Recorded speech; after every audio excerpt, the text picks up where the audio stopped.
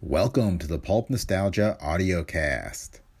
All this month, the podcast will be focusing on horror and weird tales from and influenced by the pulps. In this episode, we have part 2 of The Thing of a Thousand Shapes by Otis Adelbert Kline. This story originally appeared in 2 parts in Weird Tales. It began in the March 1923 issue, the very first issue of the iconic pulp, and was concluded in the following issue. This podcast is a Brick Pickle Media production, copyright 2019. For more from Brick Pickle Media, visit www.pulpaudiocast.com. If you'd like to support our efforts, you can find a link to all of our books and our entire online store on the website. And with that, on with the show. The Thing of a Thousand Shapes, Chapter 3. The storm slowly abated and finally died down altogether, succeeded by a dead calm. An hour passed without incident to my inestimable relief. I believed that the phenomena had passed with the storm. The thought soothed me. I became drowsy and was soon asleep. Fitful dreams disturbed my slumber. It seemed that I was walking in a great primeval forest. The trees and vegetation about me were new and strange. Huge ferns, some of them 50 feet in height, grew all about in rank profusion. Underfoot was a soft carpet of moss. Giant fungi, colossal toadstools, and mushrooms of varying shades and forms were everywhere. In my hand I carried a huge knotted club, and my sole article of clothing seemed to be a tiger skin, girded about my waist and falling halfway to my knees.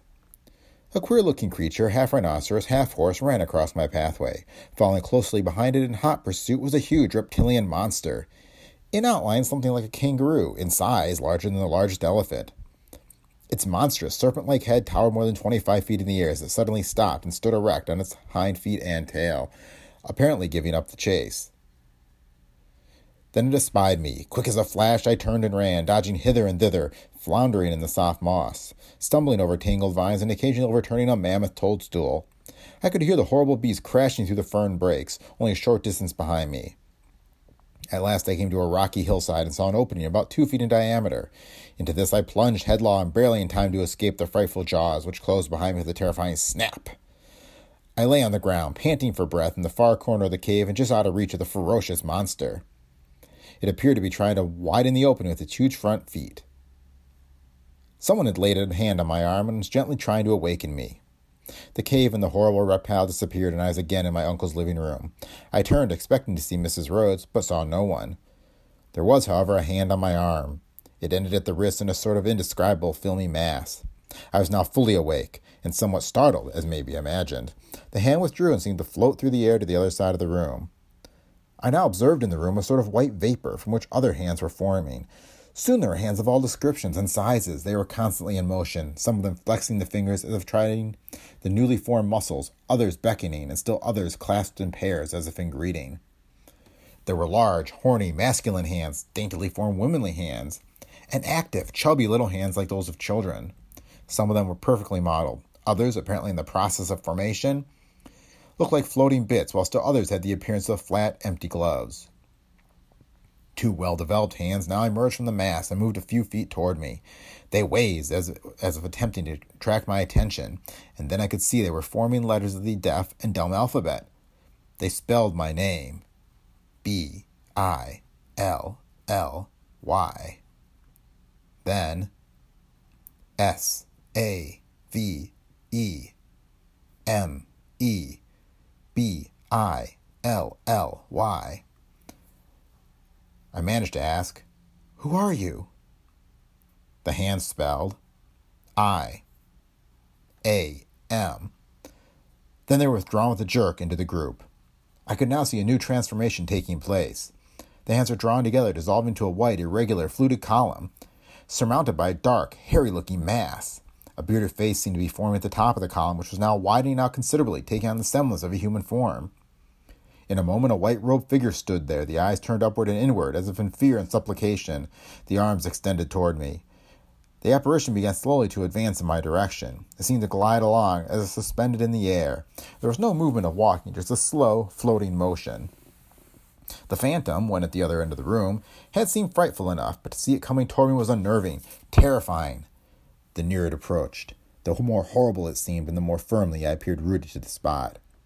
Soon, as it was towering above me, the eyes rolled downward and seemed to look through mine into my very brain. The arms were extended to encircle me when the instinct of self-preservation came to my rescue. I acted quickly and apparently without volition. Overturning my chair and rushing from the room, I ran out the front door and down the pathway. I did not dare look back, but rushed blindly forth into the night. Suddenly there was a brilliant glare of light. Something struck me with considerable force, and I lost consciousness. When I regained my senses, I was lying in a bedroom, the room I had occupied in my uncle's house. A beautiful girl was bending over me, bathing my fevered forehead from time to time with cold water. Sunlight was streaming in at the window. Outside, a robin was singing his morning song, his farewell to the Northland, no doubt, as the stinging, snow-laden winds of winter must soon drive him southward.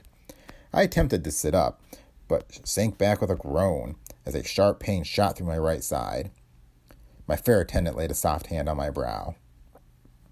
"You mustn't do that again," she said. "The telephone wires are down, so Father has driven to town for the doctor." Memories of the night returned, the apparition, my rush down the pathway, the blinding light, the sudden shock, and then oblivion. "Do you mind telling me," I asked, "what it was that knocked me out and how you came so suddenly to my rescue?" "It was our car that knocked you out, and it was no more than right that I should do what I could to make you comfortable until the doctor arrives." "Please tell me your name, won't you, and how it all happened?" "My name is Ruth Randall. My father is Albert Randall, dean of the local college. We had motored to Indianapolis, intending to spend the weekend with friends when we were notified of your uncle's death. He and my father were bosom friends, and together conducted many experiments in psychic research. Naturally, we hurried home at once in order to attend the funeral. We expected to make Peoria by midnight, but the storm came, and the roads soon were almost impassable. It was only by putting on chains and running at low speed most of the time we were just able to make any progress. Just as we were passing this house, we rushed in front of the car.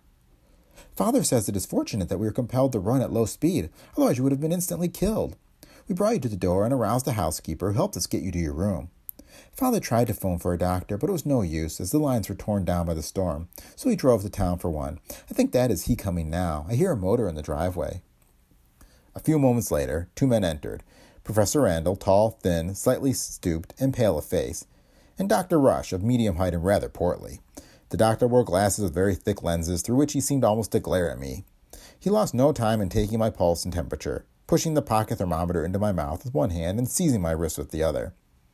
He removed the thermometer from my mouth and, holding it up to the light and squinting for a second, said, "Huh," and proceeded to paw me over in search of broken bones. When he started manhandling my right side, I winced considerably. He presently located a couple of fractured ribs. After a painful half hour, during which the injured ribs were set, he left me with instructions to keep as still as possible and let nature do the rest. The professor lingered for a moment and asked him to have Dr. Rush examine my uncle's body for signs of decomposition, as it was now more than 3 days since his death. Miss Randall, who had left the room during the examination, came in just as her father was leaving and said nice, sweet, sympathetic things, and fluffed up my pillow for me and smoothed back my hair. And if the doctor had taken my pulse at that moment, he would have sworn my ventricles were racing each other for the world's championship. After all, I thought, having one's rib broken is not such an unpleasant experience. Then her father entered, and my thoughts returned into new channels. "Dr. Rush has made a thorough examination," he said, "and can find absolutely no sign of decomposition on your uncle's body. He frankly admits that he is puzzled by this condition, and it is a case entirely outside his previous experience. He states that, from the condition of the corpse, he would have been led to believe that death took place only a few hours ago." "If you can spare the time," I said, "and if it is not asking too much, I would like to have you spend the day with me.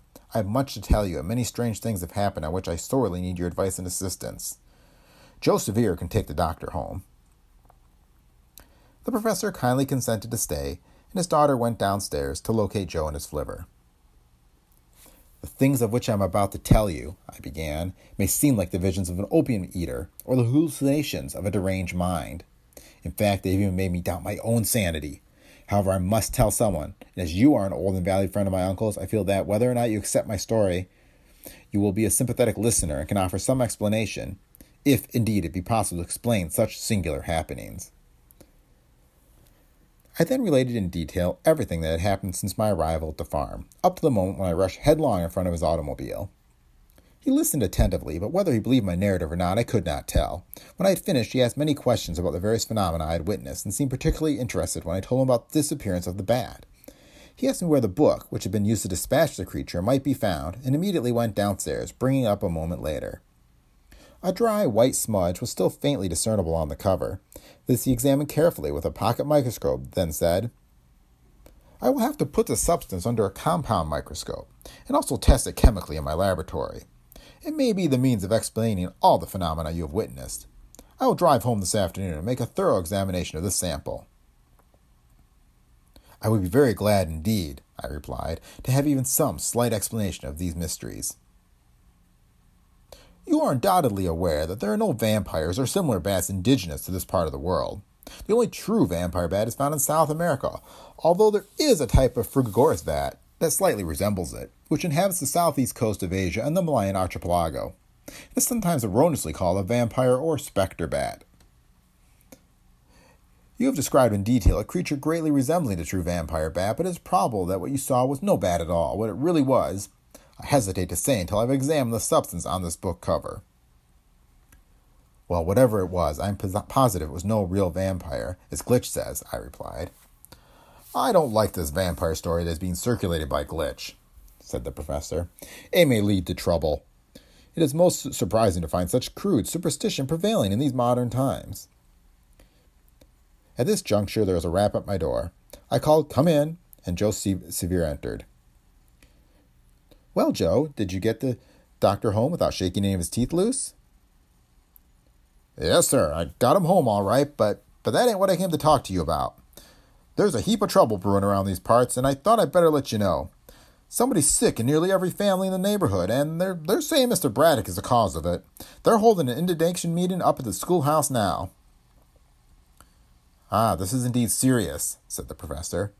"Do you know what they propose to do about it?" "Can't say as to that, but they're sure some riled up about it."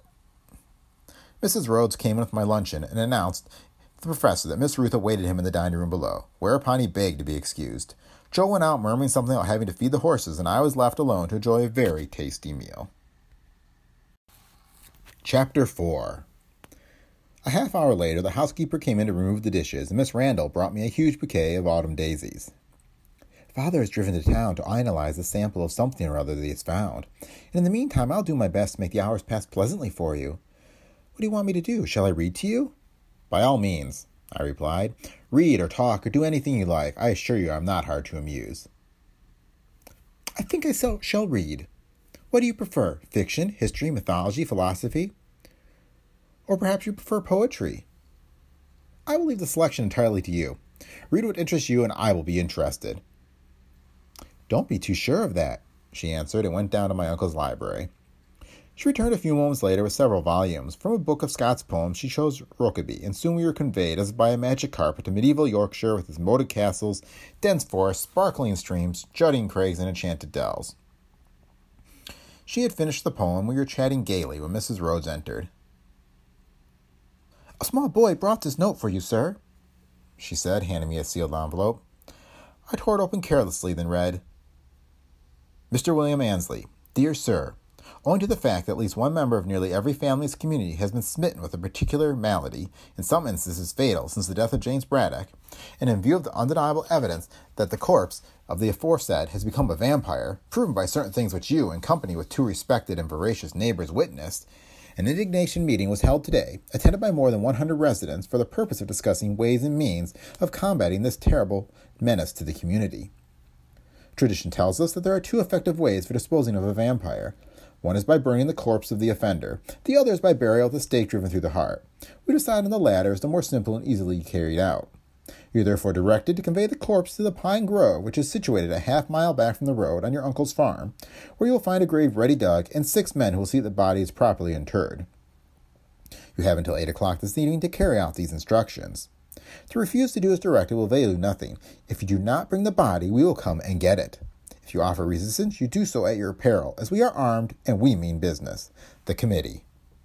P.S. No use to try to telephone or send a messenger for help. Your wires are out of commission and the house is surrounded by armed sentinels. As the professor had predicted, this was indeed a most serious turn of events. I turned to Mrs. Rhodes. "Where is the bearer of this letter?" I asked. "Did he wait for a reply?" "It was given to me by a small boy. He said that if you wished to reply to put your letter in the mailbox, it would be given to the right party. There was a closed automobile waiting for him in front of the house, and he ran back to his driven way at high speed." "I must dress and go downstairs at once." "You must do no such thing," replied Miss Randall. "The doctor's orders that you must keep perfectly quiet until your ribs heal." I heard a swift footfall on the stairs, and a moment later the professor entered the room very much excited. "Two farmers," he said, "pull shotguns in my face and search me on the public highway. That's what just happened to me." "What do you suppose they were after?" I asked. "They did not make themselves clear on that point, and they didn't take anything, so I'm at a loss to explain their conduct. They merely stopped me, felt through my pockets, and searched the car, then told me to drive on." "Perhaps this will throw some light on their motive," I said, handing him the letter. As he read it, a look of surprise came over his face. "Ah, it is quite plain now. These were the armed guards mentioned in the postscript. It seems incredible that such superstition should prevail in this enlightened age. However, the evidence is quite too plain to be questioned. What is to be done?" "Frankly, I don't know," I replied. "We were evidently so well watched it would be impossible for anyone to go for help. Of course, they cannot harm my deceased uncle by driving a stake through the corpse, but to permit these barbarians to carry out their purpose would be to desecrate the memory of the best friend I ever had." "What are they going to do?" asked Miss Randall in alarm. I handed her the letter. She read it hastily and ran downstairs to see if the telephone was working. "What would you say if I were to tell you there's a strong possibility your uncle's body is not a corpse, or in other words, that he is not really dead?" asked the professor. "I would say that if there's the slightest possibility of that, they will make a corpse of me before they stage this vampire funeral," I replied, starting to dress. "I'm with you in that," said he, extending his hand. "And now, let us examine the evidence." "By all means," I answered. "According to the belief of most modern psychologists," he began, "every human being is endowed with two minds. One is usually termed the objective or conscious mind, the other the subjective or subconscious mind. Some call it the subliminal consciousness. The former controls our waking hours. The latter is dominant when we are asleep. You are no doubt familiar with the functions and the powers of the objective mind, so we will not discuss them. The powers of the subjective mind, which are not generally known or recognized, are what chiefly concern us in this instance. My belief that your uncle is not really dead started when I first heard your story. It was later substantiated by two significant facts. I will take out the various points in their logical order, and you may judge for yourself as to whether or not my hypothesis is fully justified. First, upon seeing him lying in the casket, you involuntarily exclaimed, 'He is not dead, only sleeping.' This apparently absurd statement, unsubstantiated by objective evidence, was undoubtedly prompted by your subjective mind. One of the best-known powers of the subjective mind is that of telepathy, the communication of thoughts or ideas from mind to mind without the employment of physical means. This message was apparently impressed so strongly on your subjective mind that you spoke it aloud, automatically, almost without the subjective knowledge that you were talking. Assuming it was a telepathic message, it must necessarily have been projected by some other mind. May we therefore reasonably suppose that the message came from the subjective mind of your uncle? Then, the second message. Was it not plainly from someone who knew you intimately, someone in dire need? You will recall that, just before you fell asleep, you seemed to hear the words, 'Billy, save me, Billy.' And now, as to phenomena, I must confess that I was somewhat in doubt at first regarding these. Not that I question your veracity in the least, for no man rushes blindly in front of a moving automobile without sufficient cause. But the sights which you witnessed were so striking and unusual that I felt sure they must have been hallucinations.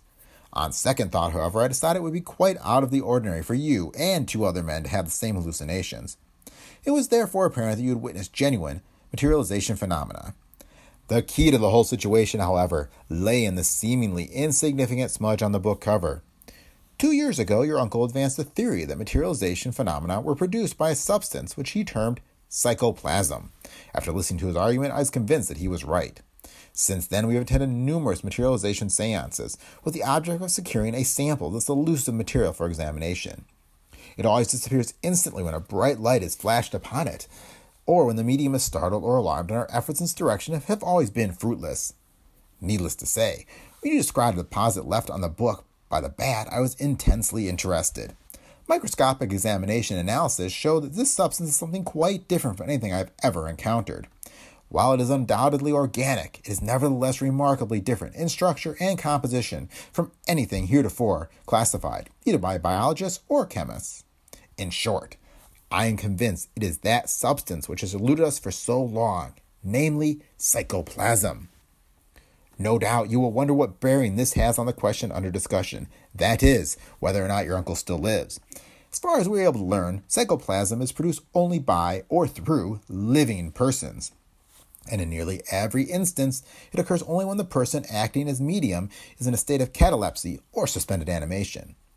As most of the manifestations took place in the room where your uncle's body lay, and he is the only one in the house likely to be in that state, I assume that your uncle's soul still inhabits his body.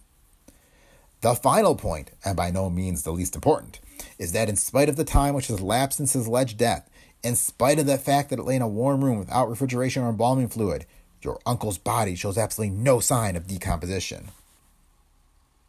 But how is it possible, I asked, for a person in a cataleptic state to simulate death so completely as to deceive the most competent physicians? How such a thing is possible, I cannot explain, any more than I can tell you how psychoplasm is generated. The wonderful powers of the subjective entity are truly amazing. We can only deal with the facts as we find them. Statistics show that no less than one case a week of suspended animation is discovered in the United States. There are no doubt hundreds of other cases which are never brought to light. As a usual thing nowadays, the doctor no sooner pronounces the patient dead than the undertaker is summoned.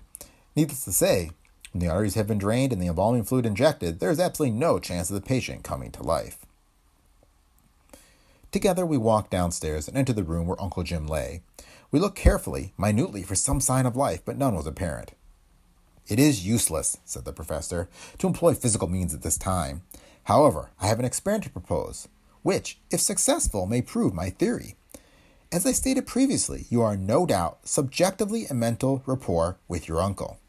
Your subjective mind constantly communicates with his, but you lack the power to elevate the messages to your objective consciousness. My daughter has cultivated to some extent the power of automatic writing. You can, no doubt, establish rapport with her by touch. I will put the questions." Miss Randall was called, and upon our explaining to her we wished to conduct an experiment in automatic writing, she readily consented. Her father seated her at the library table with pencil and paper near her right hand. He then held a small hand mirror before her, slightly above the level of her eyes, on which she fixed her gaze. When she had looked steadily at the mirror for a short time, he made a few hypnotic passes with his hands, whereupon she closed her eyes and apparently fell into a light sleep. Then, placing the pencil in her right hand, he told me to be seated beside her and placed my right hand over her left. We sat thus for perhaps 10 minutes, when she began to write very slowly at first, then gradually increasing in speed until the pencil fairly flew over the paper. When the bottom of the sheet had been reached, a new one was supplied, and this was half covered with writing before she stopped. The professor and I examined the resulting manuscript. Something about it seemed strangely familiar to me. I remember seeing those words in a book I had picked up in that same room.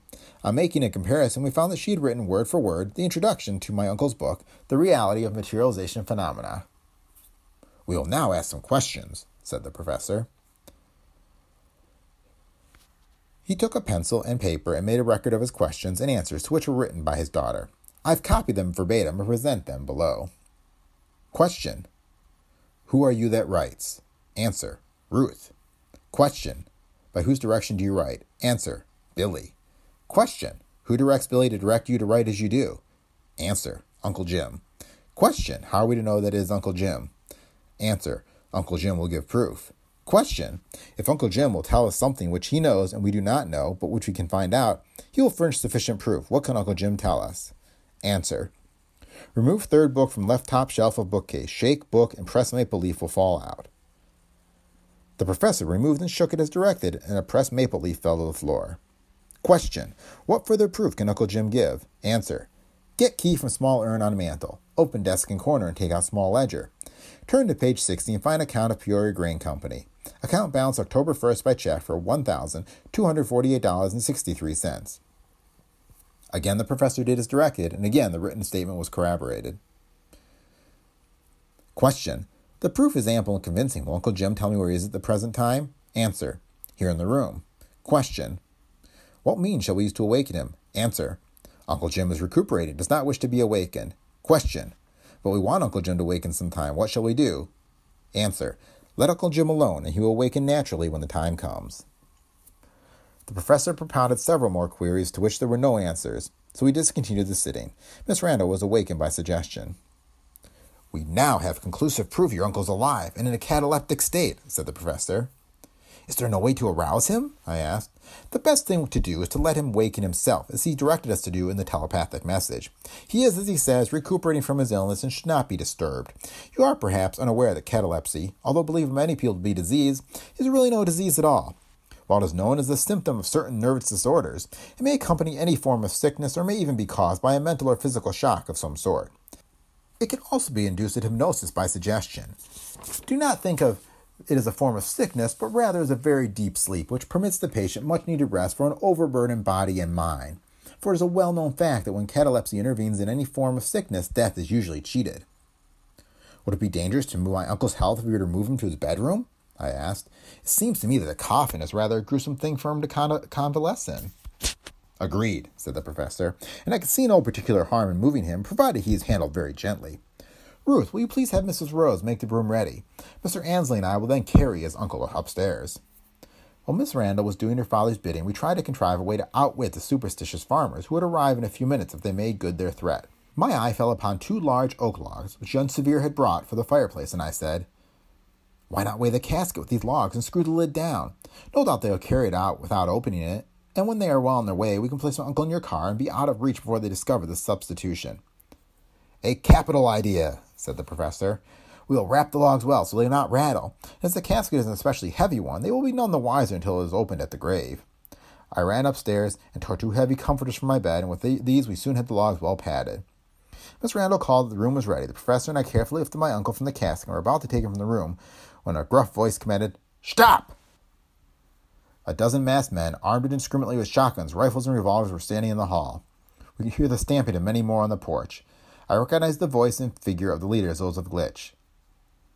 Back in their coffin, he said, pointing a double-barreled shotgun at me. Put them back, or I blow your tom head off. Then several other men came in and menaced us with their weapons. The Thing of 1,000 Shapes, Chapter 5. I dropped my uncle's feet and rushed furiously at Glitch, but was quickly seized and overpowered by 2 stalwart farmers.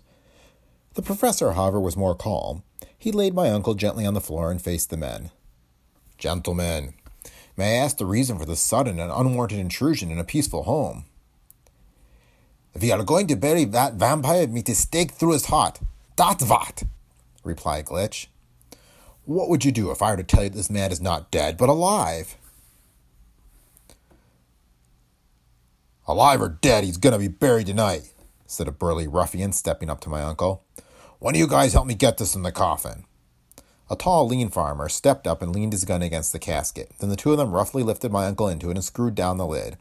In the meantime, another had discovered the wrapped logs, to which he called the attention of his companions. Well, I'll be blowed. Thought he was pretty slick, didn't ya? Thought you could fool us with a couple logs. Just for that, we'll take you along to the party so you don't try no more fancy capers. Gentlemen, said the professor, do you realize you'll be committing a murder if you bury this man's body? Murder, hell, exclaimed one. He killed my boy. He sucked my daughter's blood, cried another. And my brother is lying in his deathbed on account of him, shouted a third. Come on, let's go, said the burly ruffian. Some of you boys grab hold of them handles and we'll change shifts going out. Ja, we will proceed. Vorwärts, said Glitch. If you will permit me, I will go and reassure my daughter before accompanying you, said the professor. She is very nervous and may be prostrated with fear if I do not calm her. Go ahead and be quick about it. Don't try no funny stunts, though, or we'll use the stake on you, too. The professor hurried upstairs, and on his return a moment later, the funeral cortege proceeded. It was pitch dark outside, and therefore necessary for some of the men to carry lanterns. One of these led the way. Immediately after him walked 6 men bearing the casket, behind which the professor and I walked with an armed guard on either side of us. Following were the remainder of the men, some 25 all told. There was no talking except at intervals, and the pallbearers relieved by others. This occurred a number of times, as the burden was heavy and the way none too smooth. I walked as one in a trance. It seemed that my feet moved automatically, as directed by a power outside of myself. I mentally reviewed the many kindnesses of my uncle. I thought of his generous self-sacrifice, that I might be educated to cope with the world. And now the time had come when I should be of service to him, when his very life was to be taken. I was failing him miserably. I cuddled my numb brain for some way of outfitting the superstitious farmers. Once I thought of wresting the gun from my guard and fighting the mob alone, but I knew this would be useless. I would merely delay, not defeat, the grisly plans of these men, and would be almost sure to lose my own life in the attempt. I was faint and weak, and my broken ribs pained incessantly. All too soon we arrived at the pine grove and moved toward a point from which the rays of a lantern glimmered faintly through the trees. A few moments more, and we were beside a shallow grave at which the 6 grim sextons, masked like their companions, waited. The casket was placed in the grave and the lid removed. Then a long, stout stake, sharply pointed with iron, was brought forward, and 2 men with heavy sledges moved, one to each side of the grave. Here a discussion arose as to whether it would be better to drive the stake through the body and then replace the lid, or to put the lid on first and then drive the stake through the entire coffin. The latter plan was finally decided upon and the lid replaced when we were all startled by a terrible screaming coming from a thicket. Perhaps 100 yards distant, it was the voice of a woman in mortal terror. "Help! Save me! Save me! Oh my God, will nobody save me?" In a moment, all was confusion. Stakes and mauls were dropped, and everyone rushed toward the thicket. The cries redoubled as we approached. Presently we saw a woman running through the underbrush, and after a chase of several minutes, overtook her. My heart leaped to my throat as I recognized Ruth Randall. She was crouching low, as if in deadly fear of something, which she seemed to be trying to push away from her, something invisible, imperceptible to us. Her beautiful hair hung below her waist, and her clothing was bedraggled and torn. I was the first to reach her side. "Ruth, what is the matter?" "Oh, that huge bat! That terrible bat with the fiery eyes! Drive him away from me! Don't let him get me! Please! Please!" I tried to soothe her in my arms. She looked up, her eyes distended with terror. "There he is, right behind you! Don't let him get me! Oh, please don't let him get me!" I looked back, but could see nothing resembling a bat. The armed men stood around us in a circle. "There is no bat behind me," I said. "You're overwrought. Don't be frightened." "But there is a bat. I can see him. He's flying around us in a circle now. Don't you see him flying there?" "You men have guns. Shoot him. Drive him away." Glitch spoke. "It's the vampire again. We'll put a stop to this business right now. Come on, men." We started back to the grove. I was mystified. Perhaps there was such a thing as a vampire after all. But no, that could not be. She was only the victim of overwrought nerves. Once more, we stood beside the grave. 2 men were screwing down the coffin lid. The 3 at the stake and sledges stood ready. I saw that Miss Randall was trembling with the cold, for she had come out without a wrap, and removing my coat, I placed it around her. The professor stood at the foot of the grave, looking down calmly at the men. He appeared almost unconcerned. The stake was placed on the spot, calculated to be directly above the left breast of my uncle, and the man nearest me raised his sledge to strike. I leaped toward him. "Don't strike! For God's sake, don't strike!" I cried, seizing his arm. Someone hit me in the back of the head, and strong arms dragged me back. My senses reeled as I saw first one heavy sledge descend, then another. The stake crashed through the coffin and deep into the ground beneath, driven by the relentless blows. Suddenly, apparently from the bottom of the grave, came a muffled, wailing cry, increasing to a horrible, blood-curdling shriek. The mob stood for a moment as if paralyzed, then, to a man, fled precipitately, stopping for neither weapons nor tools. I found temporary relief in unconsciousness. My senses returned to me gradually.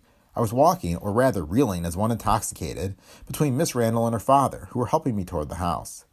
The professor was carrying a lantern, which one of the men had dropped, and fantastic, swaying, bobbing shadows stretched wherever his rays penetrated. After what seemed an age of painful travel, we reached the house, and Miss Randall helped me into the front room, the professor following. Sam and Joe Sevier were there, and someone reclined in the large Morris chair facing the fire. Mrs. Rhodes came bustling in with a steaming tea wagon. I moved toward the fire, for I was chilled through. As I did so, I glanced toward the occupant of the Morris chair, then gave a startled cry. The man in the chair was Uncle Jim. "Hello, Billy," he said. "How are you, my boy?" For a moment I was speechless.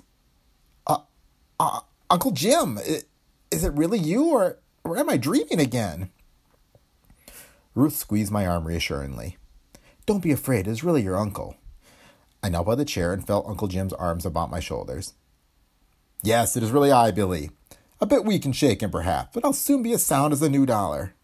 But how did you get out of that horrible grave?" First, I'll ask Miss Ruth if she will be so kind as to preside over the tea wagon. Then I believe my friend Randall can recount the events of the evening much more clearly and satisfactorily than I. Being perhaps more familiar with the evening's deep-laid plot than some of those present, I accept the nomination, replied the professor, smiling.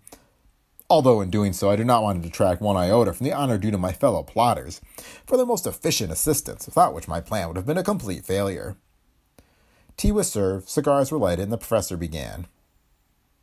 In the first place, I am sure you will all be interested in knowing the cause of the epidemic on account of which some of our neighbors have reverted to the superstition of the Dark Ages.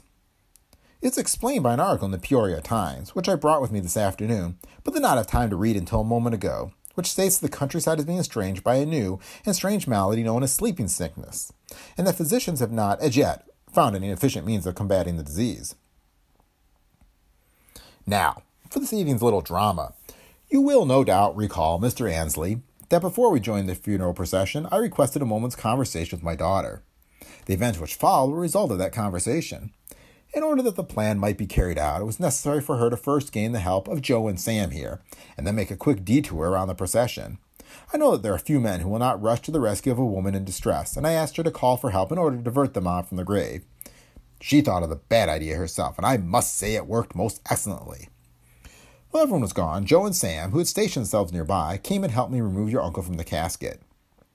As we did so, I noticed signs of returning consciousness, brought about in some measure, no doubt, by the rude jolting of the casket.